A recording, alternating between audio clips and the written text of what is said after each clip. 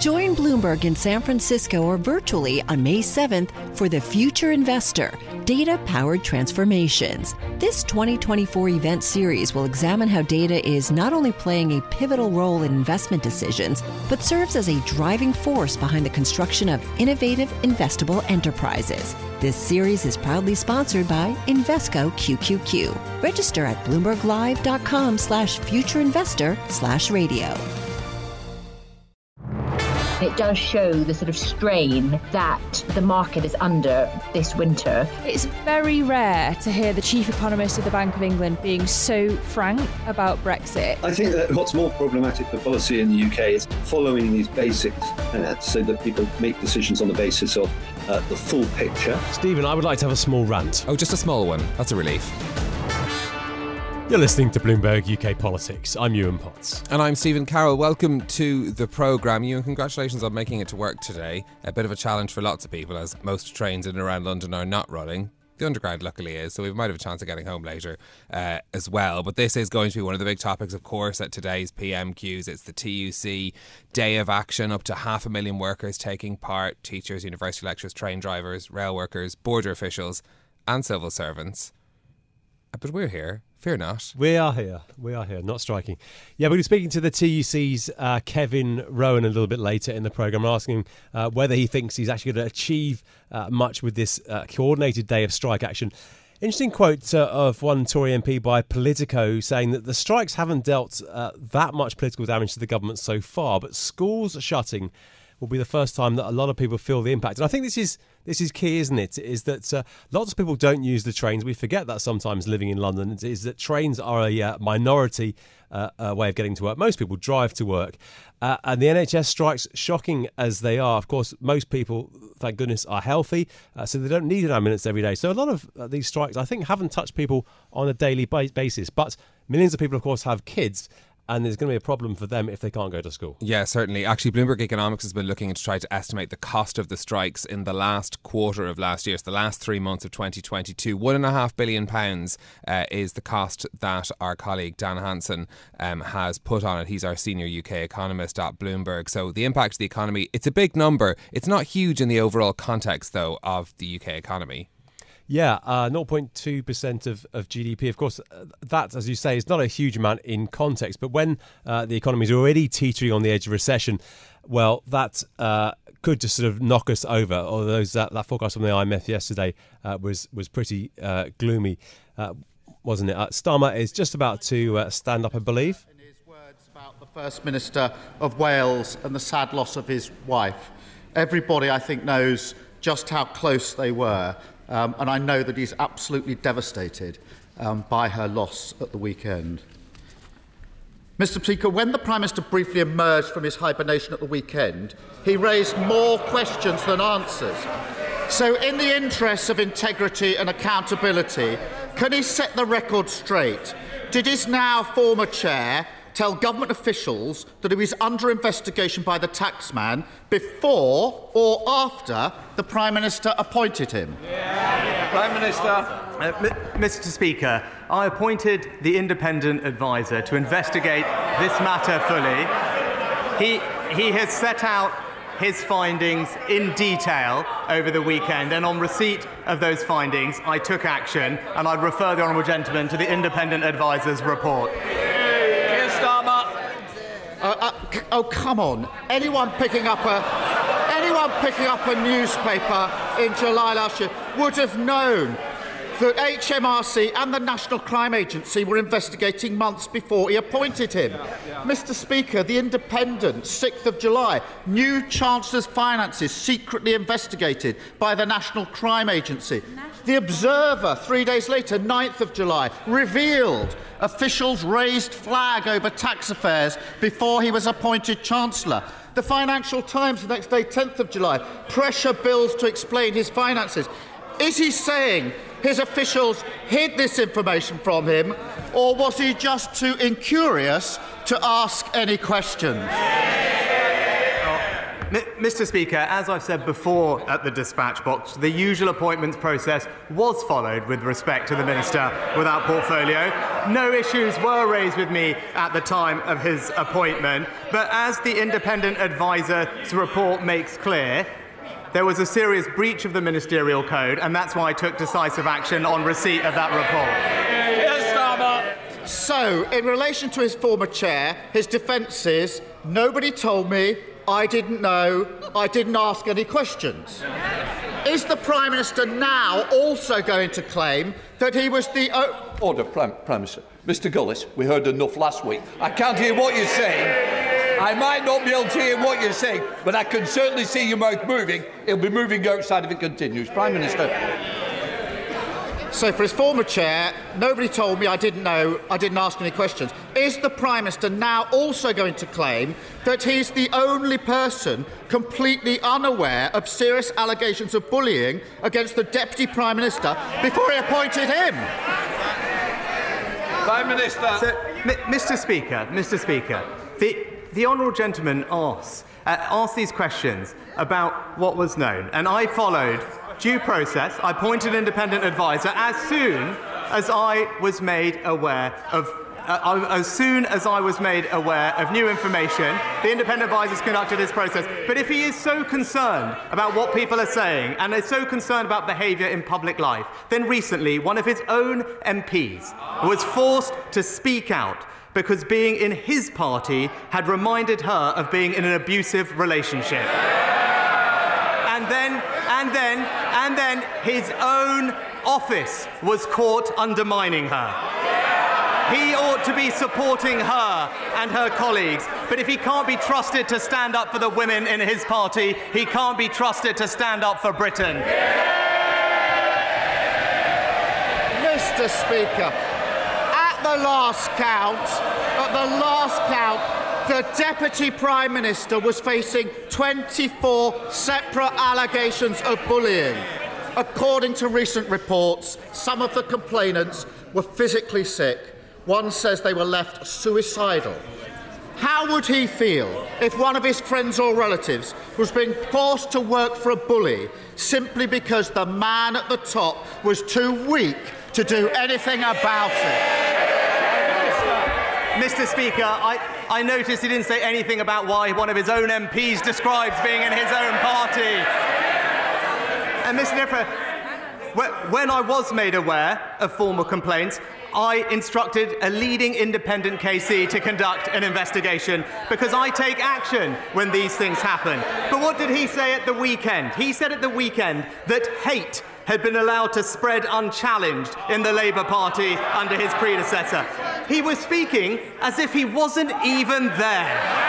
But he was sitting right next to him, supporting him for 4 long years, not challenging. And it is typical of him, Mr. Speaker, declining to lead, sitting on the fence, carping from the sidelines, and never standing up for a principle that matters. Prime Minister.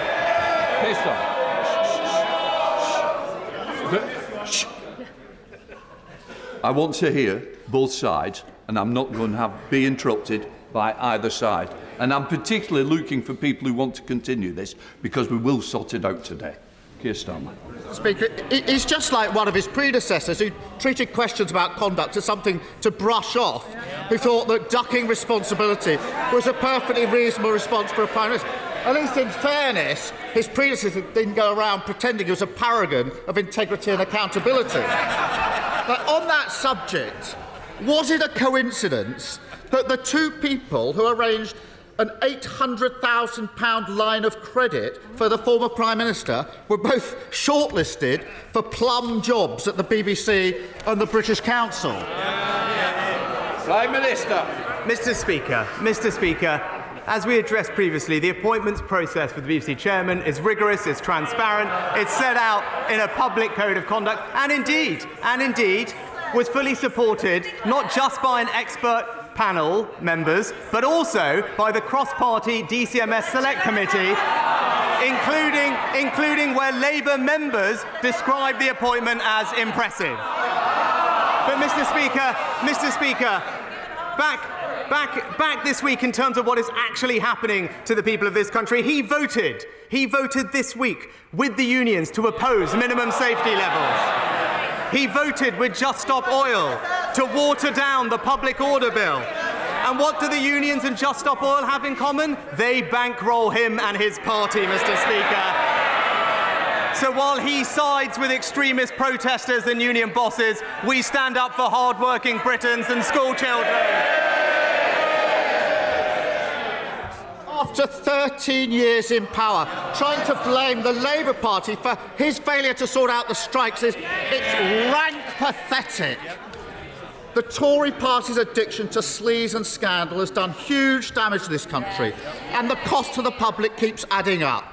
We've got a justice system letting murderers walk the streets, heart attack victims waiting hours for an ambulance, an economy that's shrinking quicker than his leadership. And even I couldn't quite believe it when I saw that his government is expecting taxpayers to pay the legal fees for the member for Uxbridge defending himself over his lockdown rule breaking. £250,000. Surely even this Prime Minister can put his foot down, stand up to his old boss and tell him he made the mess, he can pick up the bill. Mr. Speaker, he can't stand up to his union bosses. He can't stand up for Britain's school children today. And he can't stand up for the women in his party, Mr. Speaker. We're getting on, we're halving inflation, we're growing the economy, we're reducing debt, we're cutting waiting lists, and we're stopping the boat. While he can't even figure out what he believes in, we'll keep delivering for Britain. Thank you very much, Mr. Speaker. Would my right honourable friend agree with me that the integrated care boards must prioritise more access to new GP services, especially in places like South Derbyshire, where new housing estates are being built at the fastest rate in England, and in particular on the new brownfield development of Drakelow? Well, Mr. Speaker, the government is committed to increasing the number of doctors in general practice, and last year saw the highest ever number of doctors accept a GP training place. The BMA are consulted each year on the funding of GP services, and my honourable friend will know that the NHS has a statutory duty to ensure sufficient medical services, including general practice, in each local area. Leader of the SNP, Stephen Flynn. Mr. Speaker, I'd like to pass on my condolences and indeed those of my party to the First Minister of Wales and also to the family, friends and colleagues of firefighter Barry Martin, who so sadly lost his life following the blaze in Edinburgh just last week. Mr. Speaker, we've just marked the 3-year anniversary of Brexit, and we've learned... They'll not be cheering in a moment, Mr. Speaker, because we have learned three things. The UK's trade deficit has grown. The economy is being hit to the tune of £100 billion each year, and of course, we know that the UK's economy is expected to be the worst performing of all advanced nations. Does the Prime Minister still believe that the UK can afford not to be in the European Union? Prime Minister. Well, Mr. Speaker, if you actually look at it, since Brexit, the UK has grown exactly the same as Germany has, Mr. Speaker. But not only that, we are taking advantage of Brexit to deliver for the people across the UK, whether it's the fishing and farming communities of Scotland, whether it's through the 2 new free ports that we've just announced. But, Mr. Speaker, the difference between his party and ours is that we respect referendums. OK, that was the Prime Minister Rishi Sunak there answering questions in Parliament. Interesting to hear Stephen Flynn from the SNP there reference the Bloomberg Economics study published yesterday showing that cost of Brexit of £100 billion, I should say, to the UK economy every year. So interesting to hear both the question and the response there on that issue.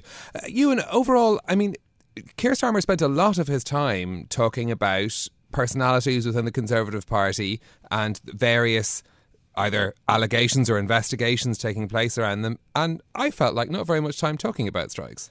Yeah, I mean, strikes, he didn't really ask about strikes at all, did he? He sort of referenced it obliquely. But yeah, he wanted to really stick on what I guess he would call Tory sleaze, not only referencing Nadeem Zahawi, which presumably the Prime Minister hoped had gone away with his sacking, but also Dominic Raab, the allegations of bullying, and even mentioning the appointment of the BBC chairman and the Boris Johnson kerfuffle.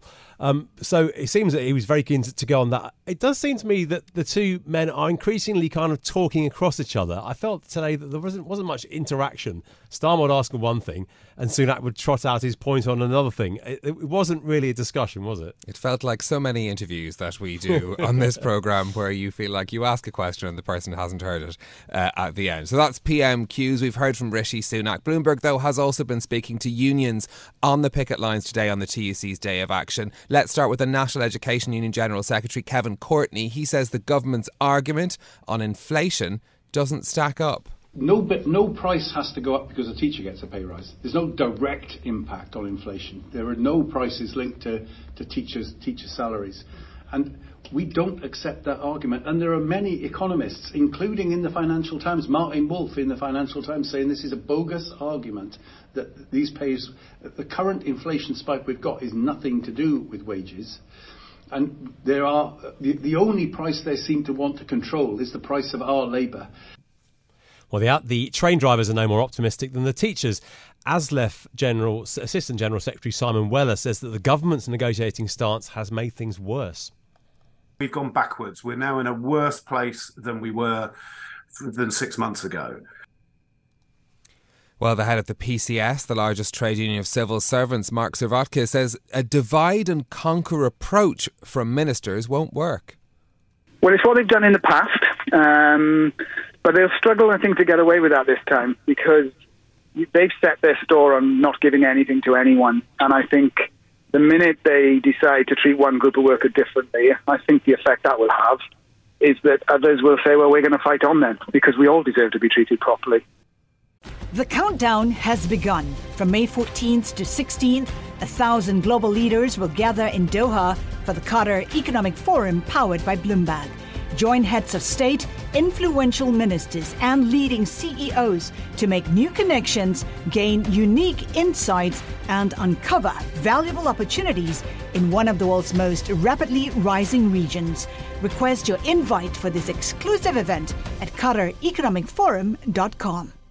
The countdown has begun. This May, 1,000 global leaders will gather in Doha for the Qatar Economic Forum powered by Bloomberg, held in conjunction with our official partners, the Qatar Ministry of Commerce and Industry and Media City Qatar, and premier sponsor Q&B. Join heads of state, influential ministers and leading CEOs to make new connections and gain unique insights. Learn more at QatarEconomicForum.com.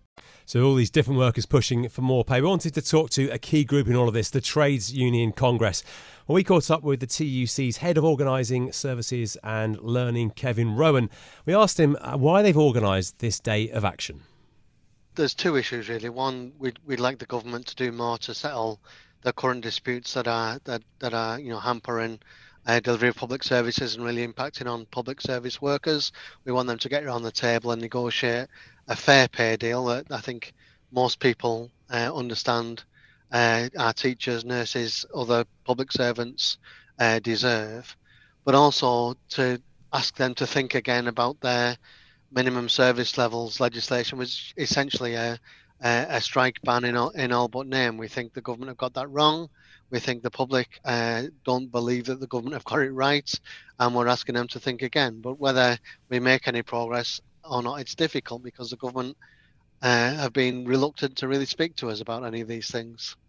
Now, Kevin, for some, it's the first day of strikes, teachers, for instance, but others, the rail workers, for instance, have been out for months. How do you prevent strike fatigue?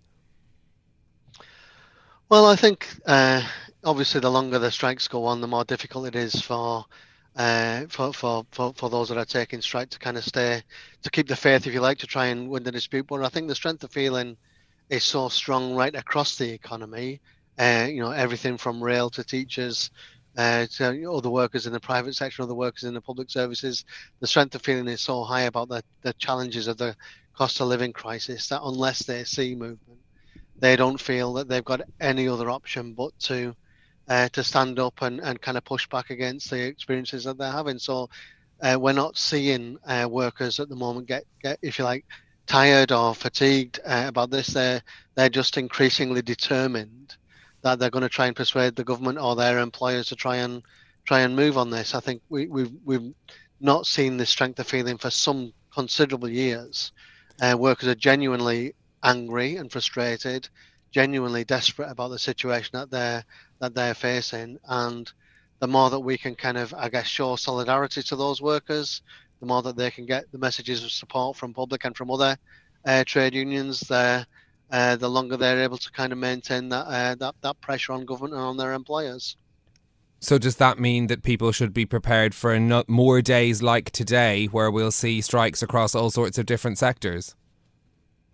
Well, I'm certainly seeing a determination and a commitment from working people to kind of get a better solution in a way that I haven't seen for a number of years. I think workers are genuinely really frustrated and angry and really disappointed, actually, that their employers or the government aren't kind of listening to their concerns and responding. So unless we do see a change from government in the public sector or from employers in the private sector, then I think it is inevitable that we will see more strike action. Obviously, we've seen the FBU ballot announcement this week. We're seeing other unions balloting. We're seeing parts of the public sector that didn't meet the threshold reballoting. So I think rather than seeing, a kind of waning in support for action, we're seeing a hardening of union positions, and the government need to recognise this, I think, and come around the table in good faith to try and resolve the disputes. What does good faith mean to you? What would prevent more strike action? Well, I think people have been pretty clear. They need to see a different offer on the table in terms of pay, both for this year and moving into the kind of pay rounds for the year ahead. Now, I think Jeremy Hunt, as Chancellor, said he will meet the unions. He said that in the Select Committee. He hasn't done that. So that for me is not an indication of good faith. I think the government needs to come to the table with a recognition that public sector workers have been enduring below inflation pay rises for years and years. You can just about get away with that when inflation's at 1%. You can't get away with that when inflation's over 10%. And the government needs to come with a better offer. They need to find some money for these workers, and they need to kind of put that on the table so that we can move on. Kevin, on that question, the government's going to borrow about £180 billion this year. That's about £6,000 for every household in the country. Do you honestly think there's a good chance of a substantial pay rise in the public sector? Well, I think there's a chance for movement in pay in the public sector. And, there is always a solution to be found. There's always common ground that both parties can land on, but it does take both parties to come to the table with good faith. Now, the government are making choices on the way in which they're taxing the economy. They could get a better income from a windfall tax on the energy companies. They could tax wealth and profit in a different way than they are doing. I mean, the fact is, share dividends are rising 3 times faster than wages and are not taxed at the same rate as wages. So there are choices that the government could make which would give them some wiggle room, really, to find a solution. But we're not seeing any will for the government to do that, and I think that's disingenuous. That's a problem, if you like. The government says on the one hand they're negotiating, on the other hand, these negotiations are effectively ministers telling unions that there's no more money in the pot when actually there could be more money in the pot. Do you worry that the government will take a divide and conquer strategy when it comes to the various unions and their pay claims? Will teachers and nurses get their pay settlement as a priority over others? Well, I mean, it's hard to understand that the government's got any strategic approach to this at the minute. At the moment, the conversations are very much one-sided with very little kind of actual negotiation. So it's hard to detect a strategy other than we're going to demonstrate how tough we are, and we're going to make things harder in the future for unions to take industrial action. Whether they end up offering one sector of the economy more money or not, it's hard to see that at the minute, because they're getting stonewalled right across government departments.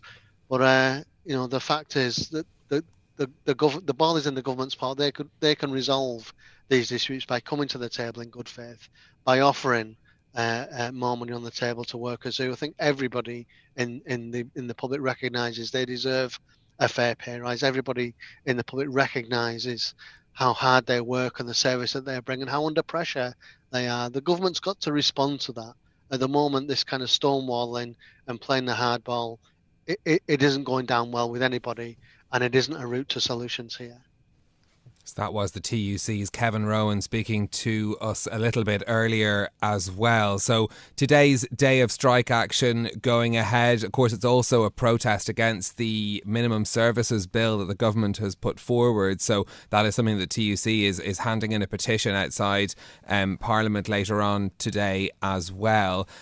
Looking ahead towards, of course, we have more train strikes coming this week. There's the nurses' strike and ambulance workers' strikes next week as well. So this issue set to rumble on. Very interesting to hear the perspective there from Kevin Rowan of the TUC on this, the worst day in more than a decade for strikes in the UK. Almost 500,000 workers across a variety of sectors on strike. The business continues in the House of Commons later today. We'll be hearing from, they'll be discussing more about the UK Infrastructure Bank. There'll also be a debate on the state pension age due later on as well. Outside of the chamber of the House of Commons, though, there'll also be a dinner to mark 100 years of the Conservative Party's 1922 committee, with MPs attending that. Rishi Sunak is also due to speak at that as well. And the former Prime Minister Boris Johnson speaking at an Atlantic Council event in Washington. He'll be talking about the importance of Western unity and support for Ukraine and what more can be done to support them as well. Also, in case you've missed it, tomorrow's Rishi Sunak's 100 days in office. Good for him, he's made it twice as long as Liz Truss. That's it from us for today. If you like the programme, don't forget to subscribe. Give it 5 stars so other people can find it on Apple Podcasts, Spotify or wherever you usually listen. This episode was produced by James Woolcock. Marufal Hussain was on sound. Special thanks to Eamon Farhat for his reporting and speaking to some of the union bosses that we heard from a little bit earlier in the programme. We will have more, of course, on all of these stories on Bloomberg UK Politics tomorrow. Keep an eye out too for any news that might come around Brexit. Stay with us. This is Bloomberg. Bloomberg UK Politics. Listen weekdays at noon on DAB Digital Radio in London. The countdown has begun. This May, 1,000 global leaders will gather in Doha for the Qatar Economic Forum powered by Bloomberg, held in conjunction with our official partners, the Qatar Ministry of Commerce and Industry and Media City Qatar, and premier sponsor QNB. Join heads of state, influential ministers and leading CEOs to make new connections and gain unique insights. Learn more at QatarEconomicForum.com.